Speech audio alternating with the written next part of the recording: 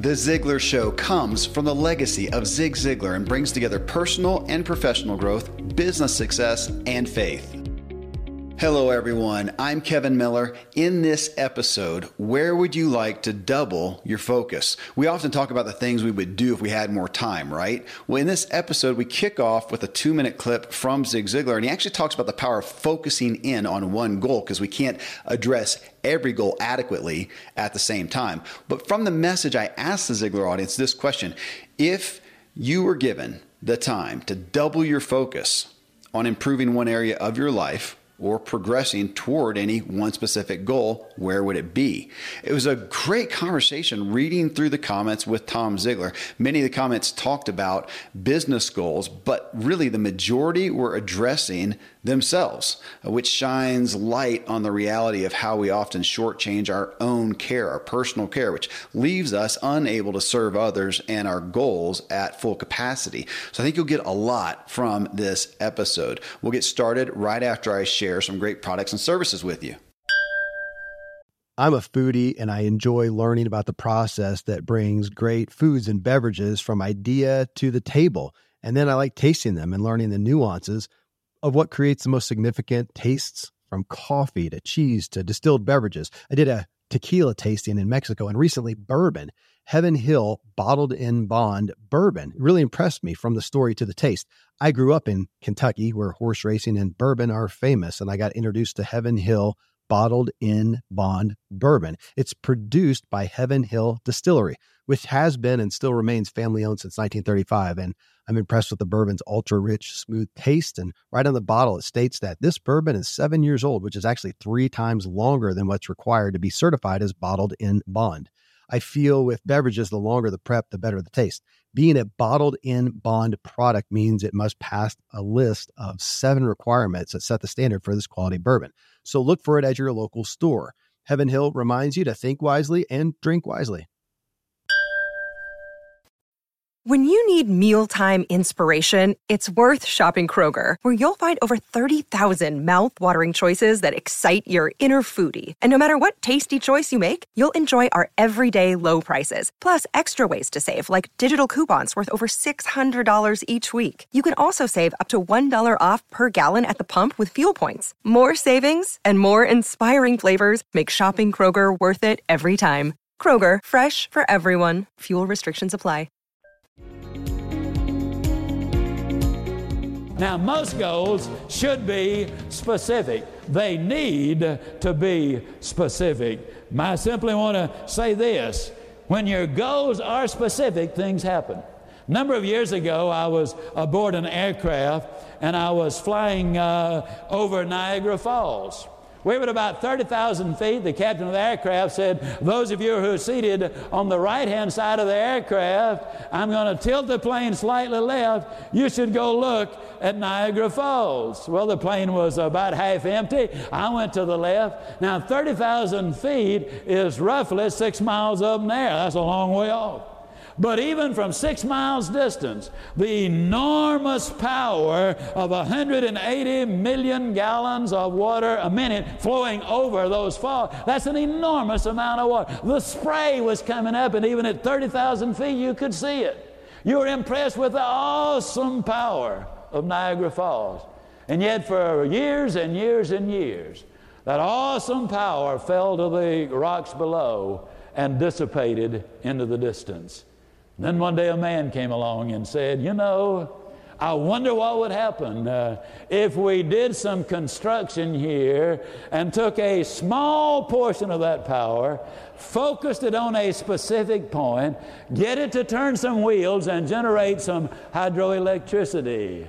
Bottom line is, they have farmed millions of acres of ground. They've created thousands of jobs. They've educated children. They've built homes and schools and hospitals. They've prospered simply because that power was focused.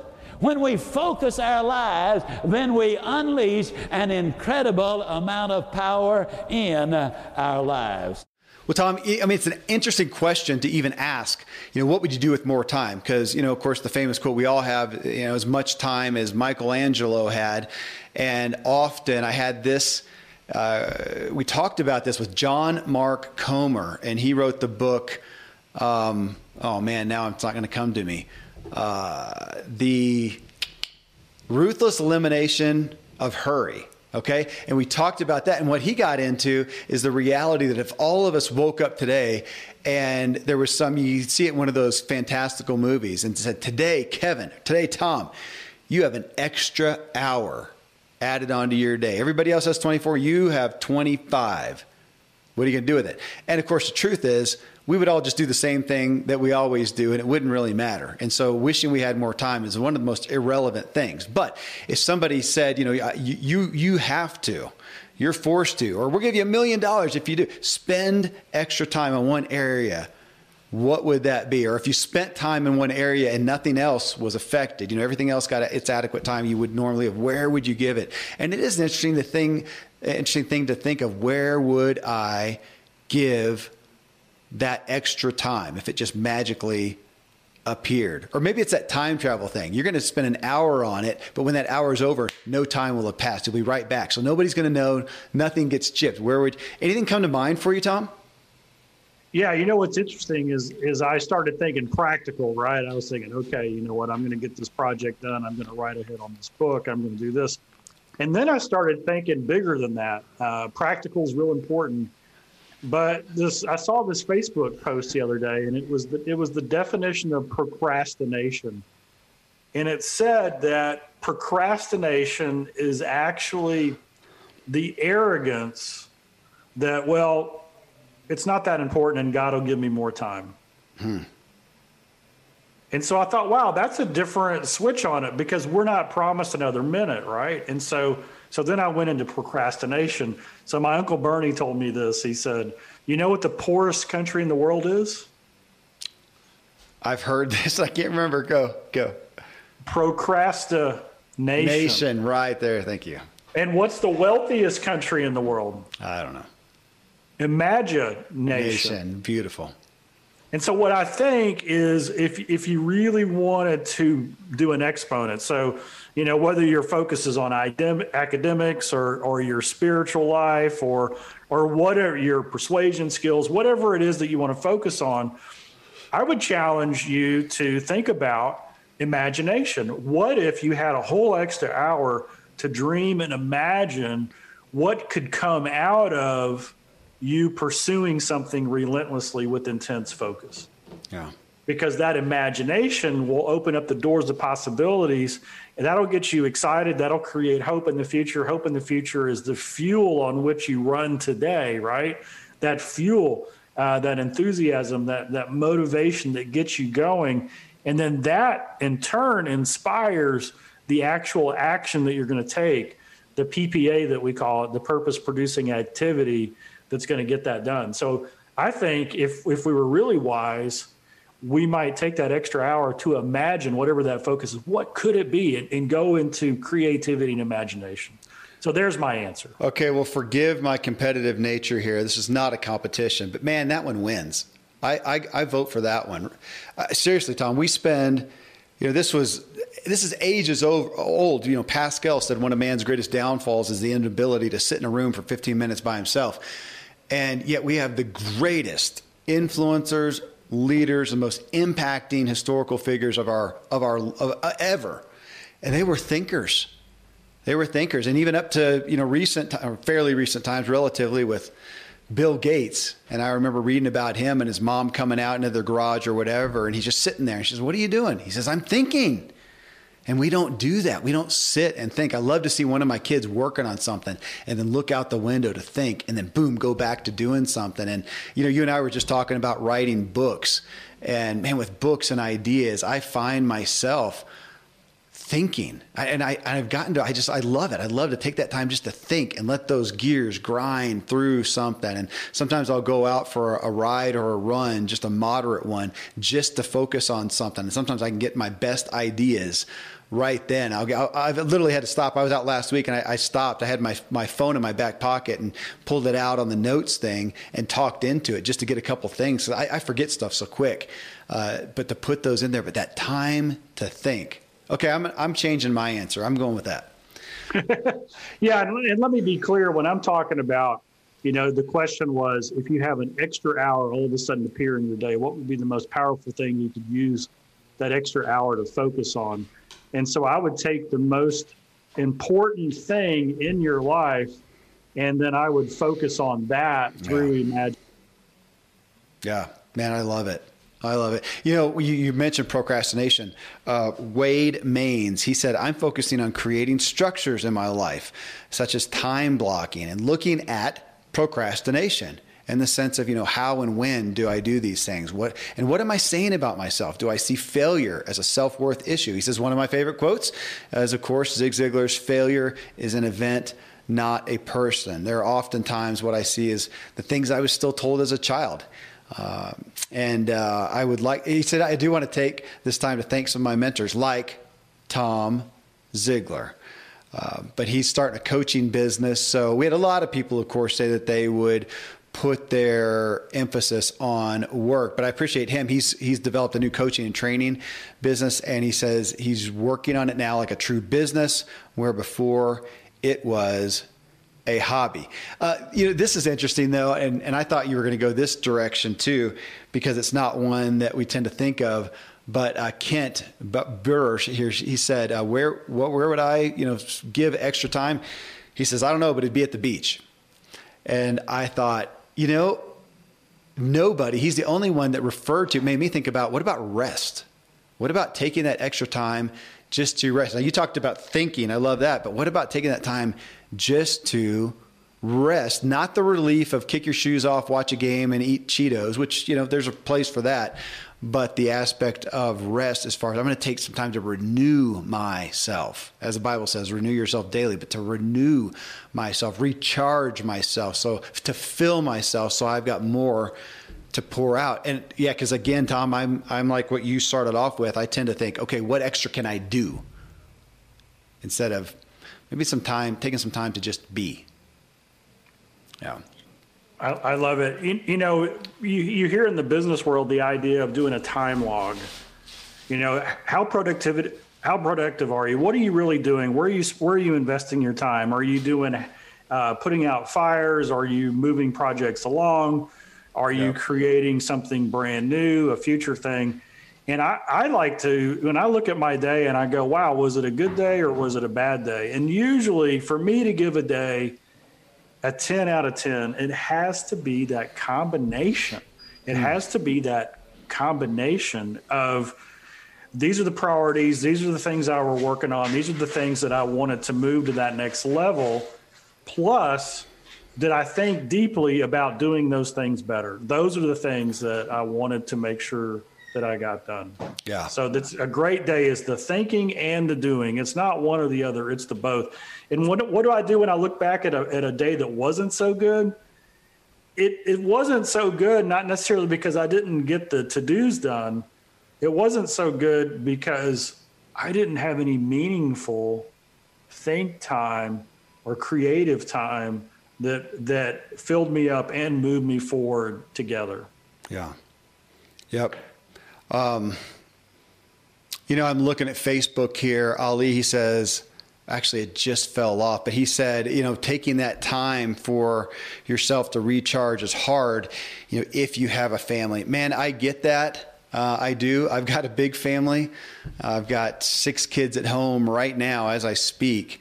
And that is difficult. But you know what I've found out, Tom, is sometimes it keeps me accountable for my time. Sometimes I work smarter and more effectively and have what you did, those investments across the board better when I have my plate full. I'm more intentional and say, this is when I'm going to have devotions. This is when I'm going to exercise. This is when I'm going to work on this. This is when I'm going to do X, Y, Z.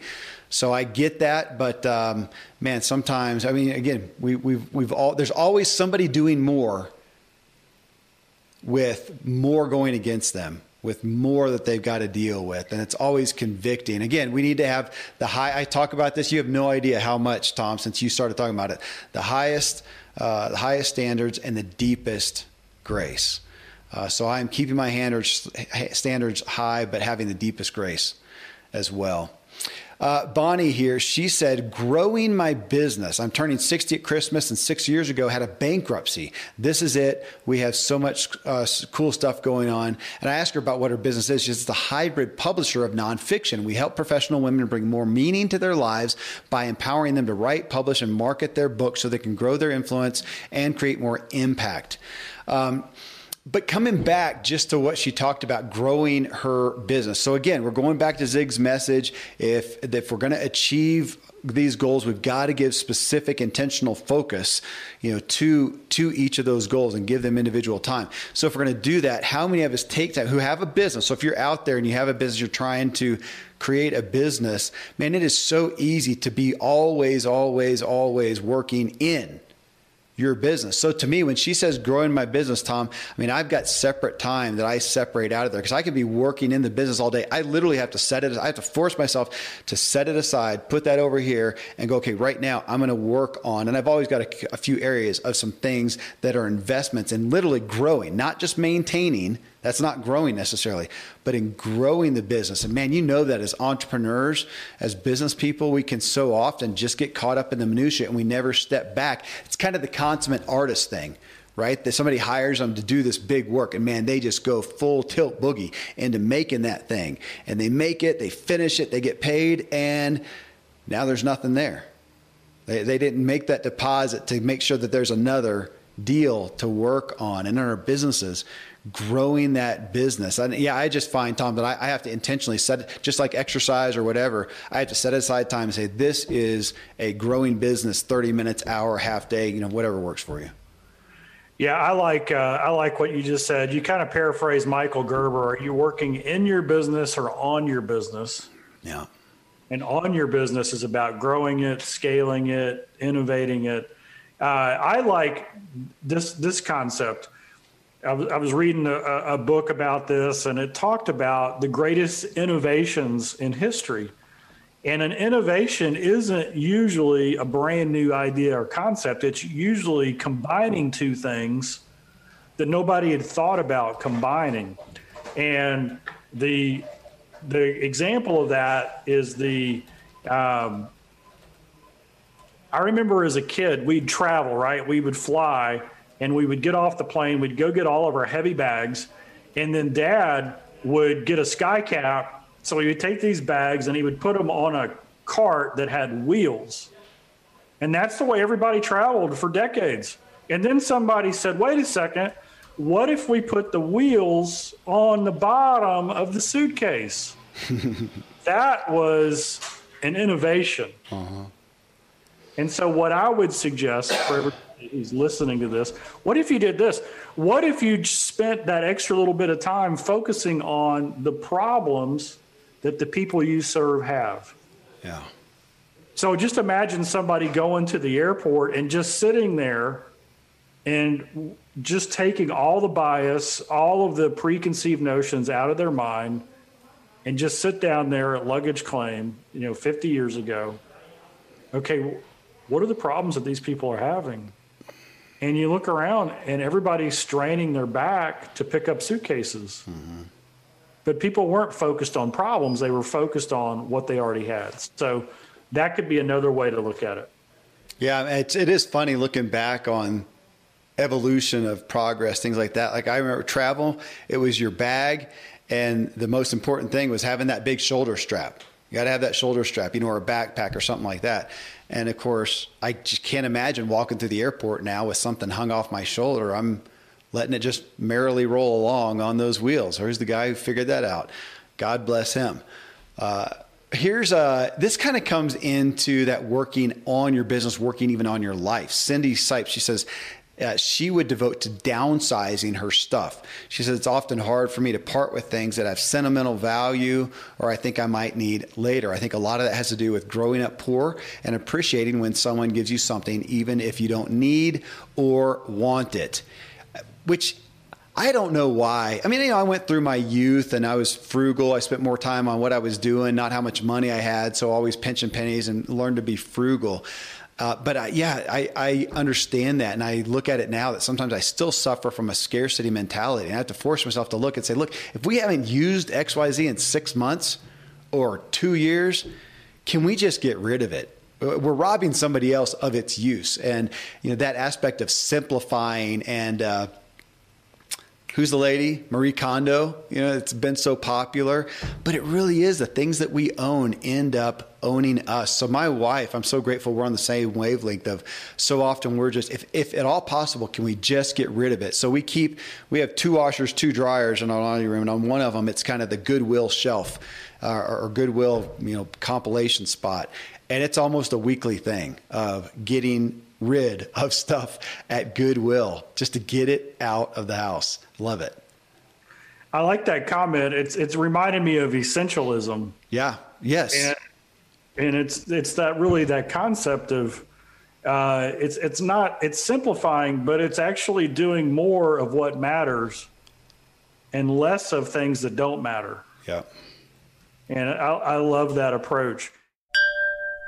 You are listening to The Ziglar Show, and this episode on what area of your life and work would you give more time and focus to if you could. Next, Tom Ziglar talks about personal growth. Nothing more valuable. We'll start right back after I share some great products and services with you. Thankfully, the days of building a business website, then having this massive endeavor to integrate an online store are gone. Today, Shopify has fixed all that. I had one business where we actually built the entire website on Shopify's platform. So whether you're just starting out or you're selling $1 million of product already, Shopify is just the industry leader. It works the same for physical products or online and digital, and Shopify is just hands down the best out there. Most importantly, Shopify helps you turn browsers into buyers with the internet's best converting checkout. It's 36% better on average compared to other leading commerce platforms. Getting people to buy is not that hard, at least to the buying point, but getting them to actually give their payment info is, and Shopify is king in that department. They also have top tier customer service, which I think is critical. You can sign up for a $1 per month trial period at shopify.com/Kevin. That's all lowercase. Go to shopify.com/Kevin to grow your business no matter what stage you're in. Shopify.com/Kevin. Most of today, you will be indoors, likely your home or your office. I am as well. Even with my treks out into the woods, I spend a lot of time inside. And we're going to take about 20,000 breaths. According to the EPA, the indoor air is 2 to 5 times more polluted than the outdoor air, sometimes up to 100 times more polluted. At my studio, we have heat being forced through old ducts. I walk on carpet full of years of junk. No idea what's floating in the air that I'm taking constant gulps of. The solution is an air purifier, and Air Doctor is just the best. Air Doctor filters out 99.99% of dangerous contaminants and allergens such as pollen, pet dander, dust mites, mold, bacteria, viruses. They do it so your lungs don't have to. Air Doctor comes with a 30-day money-back guarantee, so if you don't love it, just send it back for a refund minus shipping. Go to airdoctorpro.com and use promo code Kevin, and depending on the model, you'll receive up to 39% off or up to $300 off. Exclusive to podcast customers, you will also receive a free 3-year warranty on any unit, which is an additional $84 value. So to get this special offer, go to airdoctorpro.com. Use promo code Kevin. airdoctorpro.com, promo code Kevin. If you're struggling to lose weight, you've probably heard about weight loss medications like Wegovy or Zepbound, and you might be wondering if they're right for you. Meet PlushCare, a leading telehealth provider with doctors who are there for you day and night to partner with you in your weight loss journey. If you qualify, they can safely prescribe you medication from the comfort of your own home. To get started, visit plushcare.com/weightloss. That's plushcare.com/weightloss. plushcare.com/weightloss. We've had a couple of people on our Facebook say, a couple have said academics. And then Marisa said, hey, I'd probably listen to more free broadcasts on personal development and growth and inspiration like this one. So personal growth is, boy, you want to focus on, if you were magically given an extra hour to focus on anything, what do they say? The greatest investment you can ever make is an investment in yourself. Yeah. And I look at academics, I look at personal growth. These are investments in yourself, things that cannot be taken away from you because you now have it. Yeah. Yeah. Probably not a more valuable place to spend it. Derek Olson and John Skipworth both talked about piano. And from that, I just took hobbies. And Tom, it's just been one I've been focused on more and more as I have, of course, we have, the most amazing guest on this podcast and on my True Life podcast. And now I'm having him on the Motive podcast. The majority, not all, but the vast majority, I'm gonna say 90, if not 95% of the people, the authors, speakers, experts that we are listening to, that we are following, that are influencing our culture, have fairly vibrant hobbies, things that they invest in. Now, there are some, where, man, their work is just, it encompasses so much that is their primary focal point. But it's just interesting how many of them have some other non-work, non-vocational, non-revenue generating interest that they devote to. It might be a sport, it's running or riding and doing, Spartan races or something. It might be piano. It might be dancing. Music's an often one. It may be traveling, seeing new places, but something that's fun to do over here. And man, like you, Tom, I enjoy my work. And in some degree, I could just take any available time and just do that. But I am so fed personally by my hobbies. And even though it's exercise, my riding and running is an outlet that I do outside of exercise for what it does for me. It is a hobby. I invest in it. I go to races. A lot of times I go to them by myself. I enjoy going and doing that outlet. And it's a hobby. So is my woodworking stuff, doing stuff at my home. I call it functional wood art. It's just a different part of the brain. It's a different part of my creativity. It's still building, no different than I do in business and with writing. But I've given those value. I've upped the value of that and not looked at that as, that's a luxury. To say, no, man, that makes me a better me. That makes me more of who I am. And that comes out in my writing. I just recently, I don't know if it's published yet, but now one of my favorite authors, Charles Martin, and the guy he loves bow hunting. Just adores it. Takes his sons out. They're getting ready to right now. It's like a week or 10 days going by. He just loves doing it. It's not part of his work per se, but it makes him more of who he is. And I'm a little enamored by that right now. Yeah. We just had a comment from Steve Patterson, and he said this. He said, hey, I like to focus on things that I'm already good at. And I kind of like this because it's something that we teach. It's a principle, and that is that, there's all these different things in life that we could do.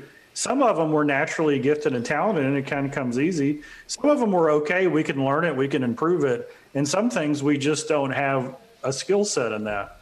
And it's far better, like Steve points out, hey, if you're going to focus on something that you're already pretty good in, that comes a little bit natural, so that you can become great at it. And then surround yourself with people who are good or great at the things that you're not so good or great in.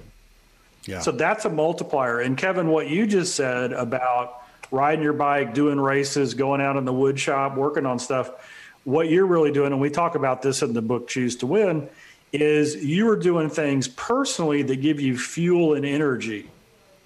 And so you actually, even though you're burning a ton of calories, even though you're physically exhausted when you're done, your greatest asset of all, and it's the greatest asset of everybody listening to this podcast, it's our imagination, it's our creativity, it's our thinking, it's the brain, it's that gray matter between our ears. And so when we do something physically that relieves the stress, that opens up the possibilities, that gives us energy, then that goes and doubles back. And so anybody who says, hey, if I had extra time, I would do something that would bring me energy. That is a great answer as well. That is, and that's a neat thing. I hadn't thought about that aspect of a hobby, that for a lot of people, it's something that they may be masterful in. They love it, man. I've got a friend and fishing, and he is an expert fly fisherman, and he goes out, and no matter what stresses may be happening at work, in his marriage, as a parent, financially, whatever, he goes out there and he is in the zone, and it fills him up to come back and better deal with those things. Conversely, though, it made me think too of Neil Pasricha. And we had him on the show, episode 727, but he's got multiple books. And one of his weekly things is to do something crazy he's never done before. That's his. And I think about that and think, I don't know if that's my gig, but man, he loves it because it just, opens him up to new things. He's a very creative guy, very outgoing guy, and he loves that. So if you're hearing this and that does it for you, man, again, that's the point. What fuels you, You talked about essentialism, and I wanted to point out Greg McKeown. He wrote the book Essentialism, and it's one of those books that I have found so many influencers read. If I look at some of the top people, on our show and stuff, they'll all cite that book. So it's really influential book of influencers. And we had him on the show, episode 442, if you want to hear that, but powerful message on, as you said, essentialism. John here said health and fitness. He would deal with his health issues. And, I was sitting on the porch or out on the deck here at the office with our doctor, Dr. Randy James today, talking about that and talking about a patient. That's a guy I know as well. And the guy is a high-end financial advisor, very wealthy, very successful. And the biggest struggle he has in his life is his health right now. And yet as time goes on, he's still not making it a priority. It's hurting his ability. He just talked about a $50,000 deal that all he had to do is a few things, and he just didn't have the energy to do them and lost that. And we're talking, and, of course, I can look at that and think, oh my gosh, I'm just appalled. How can he not make this a focus? And yet, how often is this all of us that we have these acute areas of our lives that are hampering us? Let's go to that aspect, that are hampering, handicapping us, which could be, in his sense, health. For a lot of people, finances. For a lot of people, it's relational strife. And yet we just don't. We just don't. It's uncomfortable. I don't want to go there. And we let it go on, and it starts degrading the rest of our lives, which ultimately we're talking about. This is the definition of insanity. Doing the same thing over and over and hoping for different results, or even just hoping to just endure it and let it pass. I am as guilty of this. Sometimes I'm often appalled at myself for this very thing. But John's saying if I had time, that's where I would put it. We so often will offset those things that would fill us. But again, it feels like a selfish thing to do. We just need to stay over here, keep doing our thing, keep pouring out. And of course, the reality is we're pouring out at a trickle at this point because we're so wrecked personally.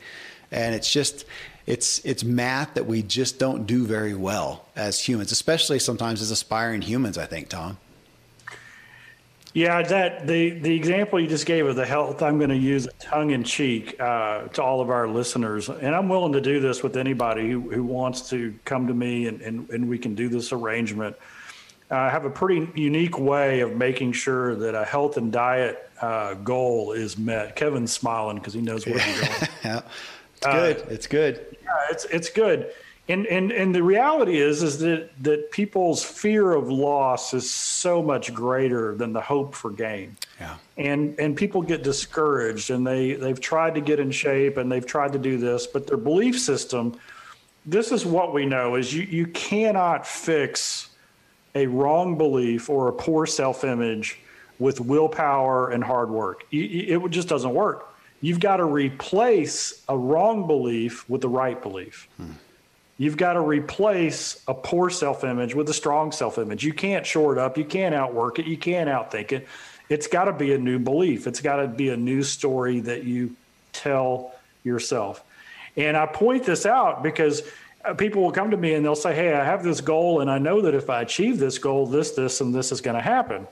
And I'll say, well, that's fantastic. Can you put a monetary value on it?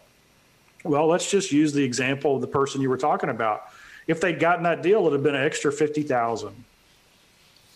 And yet they didn't do the work. Mm-hmm. Okay. If we flipped it a little bit and I said to him, look, you need to lose 50 pounds, 6 months or a year, you pick it up. I'll give you a year. I want you to write me a check for $50,000 today. I'm going to go put it in escrow. And if you lose the weight at the end of the year, I'll give you all 50 back. And if you don't, I'll take you to dinner and I'll keep the rest. Does that sound like a deal? Mm-hmm. Well, what do you mean? Well, would you lose the weight? Absolutely, I would lose the weight. Absolutely. If I'm, of course I'm going to lose it, because the fear of loss of the money is greater than the hope of gain, which is a little bit intangible in this case with improved health. And I only say that you need to change your belief. You need to change the way you see yourself and what you truly believe in, because what is the value of your purpose in life? Yeah. It's priceless. Yeah. It's priceless. And so when we start attaching what we believe in to our purpose, who we are and whose we are, why we were created, what are we on this earth to do, our value is not the dollar per hour that we get or the amount of money it's priceless. And that gets me excited. That gets me up in the morning. That gets me fired up. What I do is priceless. If one life is changed, if one person is influenced to make a decision that takes them down a path that betters them and their family, that is an influence that will ripple through eternity. Can you put a dollar value on that? Yeah. This is what I learned from Dad, from Zig Ziglar, is every single day, the older that he got, the more he realized that he had less time on this earth. And the more urgent he became in going about the things that God gifted him to do. He was just always excited about the next project, and he would get into it 100%. And I want you to know, he played hard, he had fun, he spent family time, he took time off. But when he was in it, he was all in. And why is that? Because he knew his purpose. And when he did PPAs, purpose-producing activities, that gave him hope and joy and satisfaction, and he could see that result go out into the world. We all, Tom, it just brings me back when we all, not to be, I want to try and keep it positive, but we undervalue ourselves. We undervalue our abilities. We undervalue our contributions. And it's a shame. Hey, that's why we're here, inspiring each other. Soma Hathaway, she says she would invest in her artwork. And she is. She's trying to double her focus really there. She said, I just started a personal challenge to paint every day for 6 weeks. And I asked her what the catalyst was. And she says it was and is intense pain, suffering from necessary change, grieving over loss, etc. Painting is my healing balm, a reconnection to my purpose and passions. And we're kind of back to that, investing in themselves. And I honestly didn't see that. And, granted, before these shows, I'll browse through a little bit. My team compiles them, but I didn't see that thread. That probably is the primary thread here, is investing in themselves. I'm looking right now on Mary Ann. She says her health, mental balance, and weight loss. Evan Herman says waking up at 4 a.m. so I can start the day early and get a great start. It's been a big challenge. Some weeks I do great, and then a few months not so great. I mean, those are areas we've got, so hobbies, we've got personal health, we've got, I'd say that's part of health or productivity, is waking up earlier as things to do to invest in ourselves, which by proxy says that the things that we tend to not give time to is investing in ourselves. I still like that aspect of filling myself up. Here's my water jug, and if at some point it runs out and I'm just trickling out trying to get a drop. And how often do we do that to ourselves instead of saying, you know what, hold on, give me a minute. I'm going to go fill my cup up instead of sitting here. If I don't do that, I'll sit here so dry mouthed I can't talk. So I got to keep my cup full. We're both taking our drinks here. There we go. But filling ourselves up. You know what, Evan, I want to hit on the getting up early thing. Tom, Evan, talks about trying to get up at 4 a.m. And we've had people on the show recently. We had a doctor, and he gets up at 3, so he can write before he goes in and doctors all day. And some at 4, 5 a.m. Of course, we had Robin Sharma, the 5 a.m. club, and Hal Elrod, the Miracle Morning. I think his timeline was about 5 or so. I do just want to point out, a lot of that is, we're talking about a cultural timetable we all live in. And so if I was to look out at the masses, I would say, yeah, most people, if you're going to have the time to really jumpstart your day and direct your day, it's that morning time we talk about. It comes up so often with almost every guest, how powerful that morning time is. But as far as what time it is pretty much dictated by the culture. Work often for most people starts at 8 or 9. That's where you got to be at the office. School starts whenever it starts, for your kids. And so that does dictate the time. And I remember when I was getting up at 5 or 5:15. Well, then my life changed. And right now I don't have kids going as early, and I've restructured my life. And now I'm not getting up as early. I'll sleep a little bit later. My point being, the magic is not the hour. You got to figure out what is your time schedule? When do you need to get up to give you that extra 30 minutes, the extra hour, 2 hours? What do you need? What's going to be best for you? And of course, then that's going to go on and say, what time do you need to go to sleep? Because if I'm going to bed, if I'm waking up at 4, what do I have to get up at? I have to go to bed. I'm an 8-hour sleeper. I just am. If I'm going to be well, when I don't set my alarm, I'm pretty much 8 hours, sometimes 7.5, sometimes 8.5. I average literally, I've got my sleep tracker. I average over 8 hours. I'm physically active during the day, so I've got recovery time there. But if, I got to backtrack then and say, what time am I going to bed? Of course, you talk about your dad, who is famous for doing what at 9:30 every night? Dad used to say, I don't know what y'all are doing, but I'm going to sleep. Yeah. Yep. Yeah. I get up at 4:35, 5:15, and I need 7.5 minimum. And Yep. Kevin, you're my hero, because not only do you get 8 hours, but you track the 8 hours that you get. I actually do. I've got a sleep tracker, and you can do them with, like a Fitbit type thing. The Oura Ring is probably best at sleep tracking, but I love it because it shows me not only how long I slept, but how well I slept. So if I slept 8 hours, but I got 30 minutes of deep sleep, that is not a good night's sleep. If I slept 6 hours, but I got 2.5, 3 hours of deep sleep, I'm better off. Now, I'm generally, you need both. I'm looking for 8 hours with a good amount. So it shows me my literal amount of deep sleep, how much time I was awake. If you get up in the middle of the night, which hopefully you don't, but it happens, go to the bathroom or whatever. So yeah, I've gotten to be so, just so focused on that. I hate feeling tired. I hate not having that mental clarity and capacity and creativity. One of the things that's amazing to me is people who have what we call bad habits. They don't get enough sleep. They're not fueling their life. They're not getting energy. Their diet isn't so good. They're not getting movement. You get stuck into thinking that's normal. Yeah. Right? You get stuck into thinking that at 3 o'clock in the afternoon, you got to get a dose of sugar and some coffee and all of that stuff. And I think, just going back to the theme of, hey, if we were given an extra hour just magically in the day to do something that we could double our focus on, I think a little bit of self-reflection on what is it that is holding me back? Yeah. Like when I look at my own life, my own performance, my own productivity, my own goals, my own relationships, my own health, my own quality of my spiritual life, whatever it is that I'm really thinking about, what is it that's holding me back? What belief, what practice, what bad habit is holding me back? I think that would be a valuable way to spend an hour, is to identify that. I was listening to a good friend and mentor, Rabbi Daniel Lapin, a couple of weeks ago, and he pointed out in the Old Testament, it says this. It says, stop sinning and then do good. You'll never see something that says go and do good in the Old Testament. It's always stop sinning, stop harming yourself, stop doing things that take you down or take others down. Stop that and then do good. And I think in our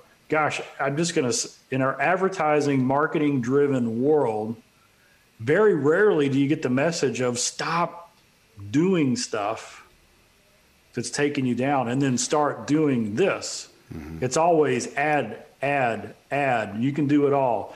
You can raise 10 kids and have 2 careers and travel the world and be a triathlete and, have a podcast. And, oh, wait, did I just explain you? No. I resemble that remark. Yeah, but it's like we just get into this add. And so. Another day is here and you're ready for it. What to wear? Check. Breakfast, lunch, and dinner? Check. Planning for what's next and how to save for it?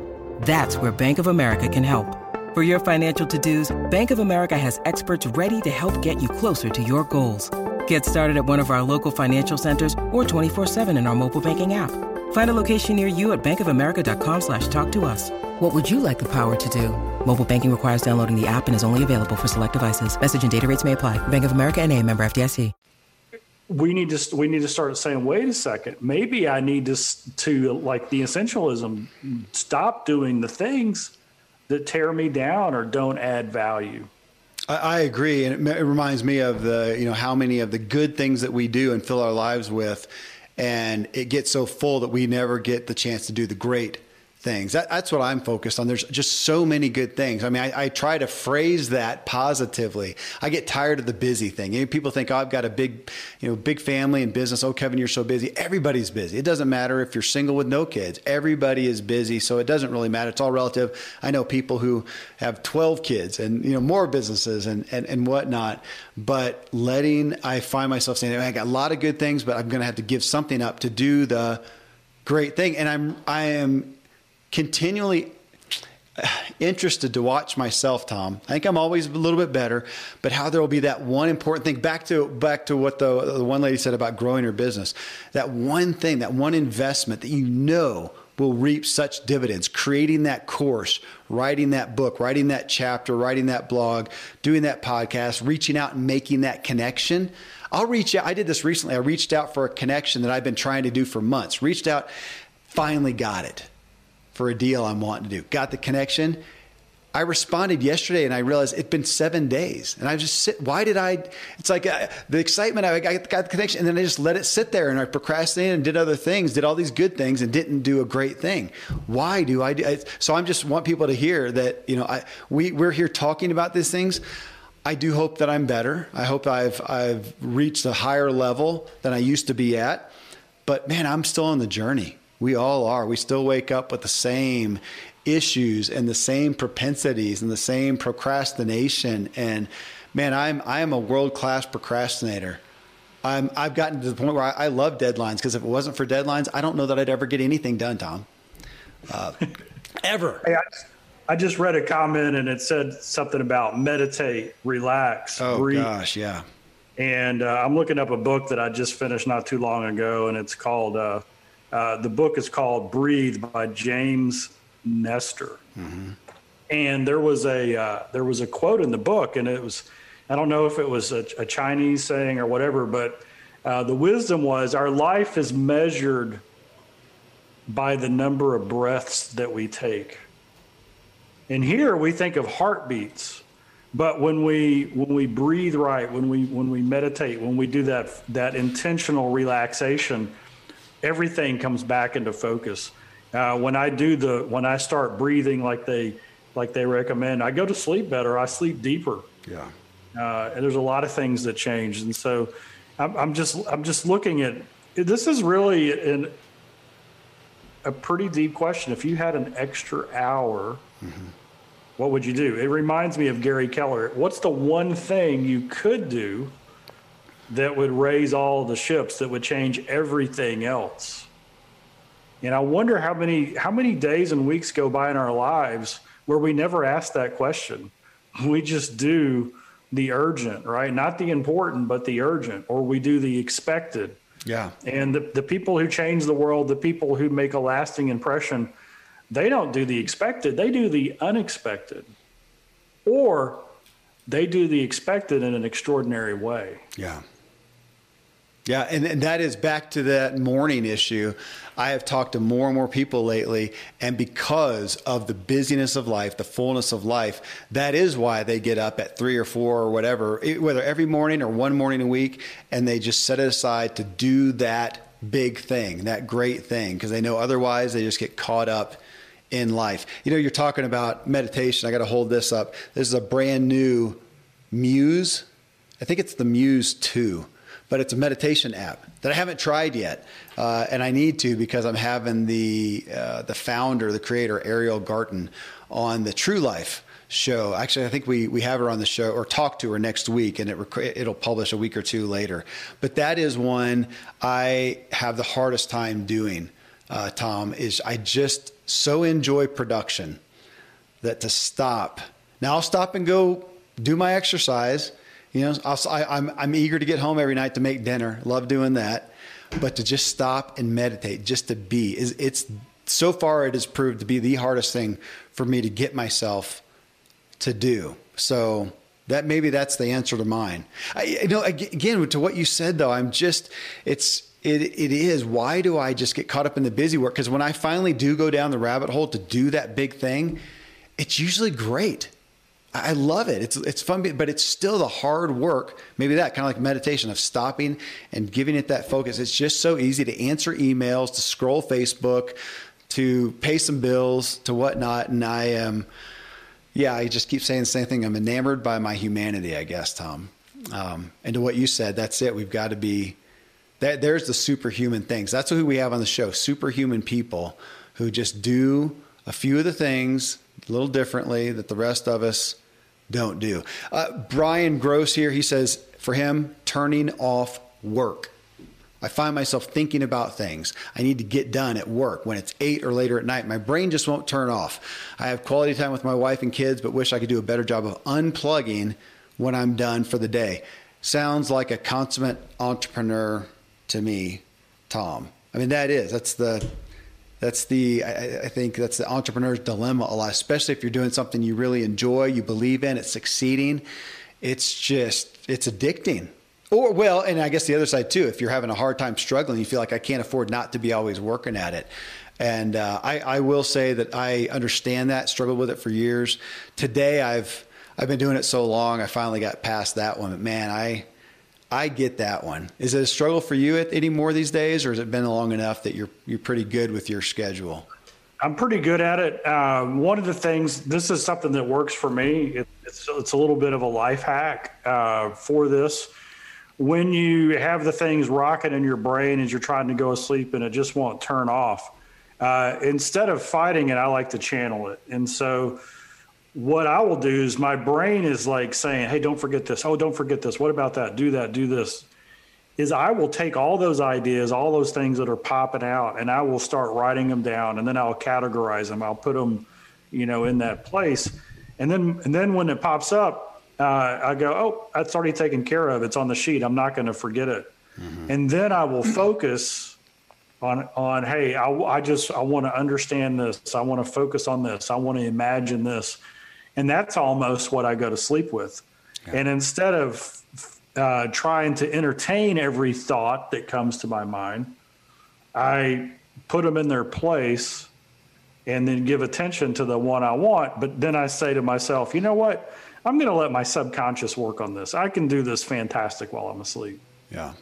So that's what I do. That's what I try to focus on. I like that. I think there's some personality styles that come into this. My wife, man, she can pretty much anytime she can just focus on something. For me, I tend to want to kind of get out that mental clutter. So yeah, I'll go through a list of here's all the things to do, kind of brain dump, get it off my head, and now I can focus. Well, such great comments, and I've seen some of you guys on Facebook. I'll go back through that and look at some of those and try to respond to those as well. Again, this will be, for those on Facebook, this will be episode 824 of The Ziglar Show.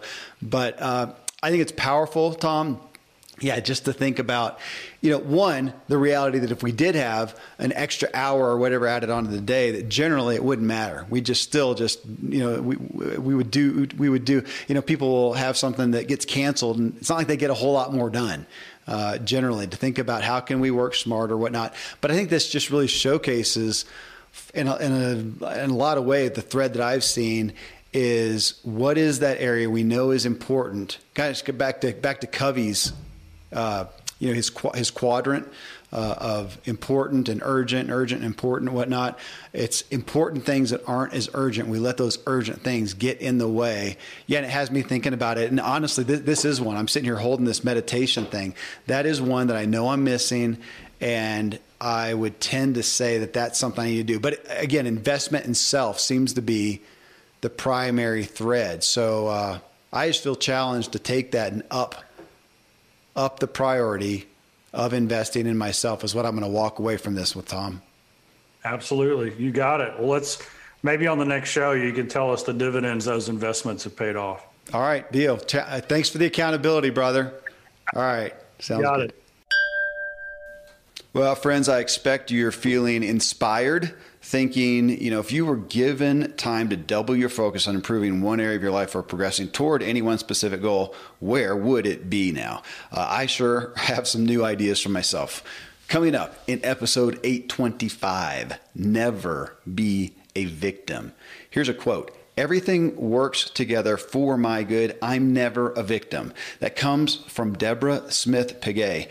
She had every reason to be a victim, and you'll hear about that in the show. But ultimately, she just didn't see the value in it. Sounds pithy, but that's the truth. So as a poor, underprivileged black woman, she figured out how to get an education. She went from a Southern maid, literally, to Fortune 500 VP, and then on to become an award-winning author and international speaker. But don't expect some hard-charging war horse here. This is what intrigued me, is she was just all smiles and laughter and joy, and she gave lighthearted but profound answers to my inquiries. At one point, as I pressed her on some hardships that she had faced, she just said, well, what were my options? Let it all take me down or just go succeed? And it left me feeling somewhat silly for minimizing myself or letting any circumstance get me down and handicap me. She has a new book called Lead Like a Woman, but I'll tell you, her message spoke to me as much as any message I've heard in a long time. What we discussed regarding gender and race and opportunity was just powerful. I mean, as a black person, she never tried to be white. As a woman, she never tried to be a man. And she does have some incredible counsel for women specifically. But again, it's going to benefit everybody to hear it. She talks about, she recognized how the cards were stacked.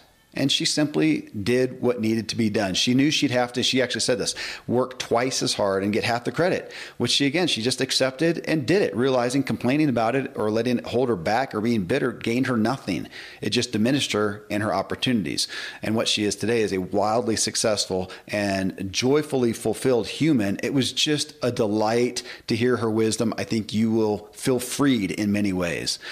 Till then, folks, thank you, as always, for letting me walk with you as we inspire our true performance together.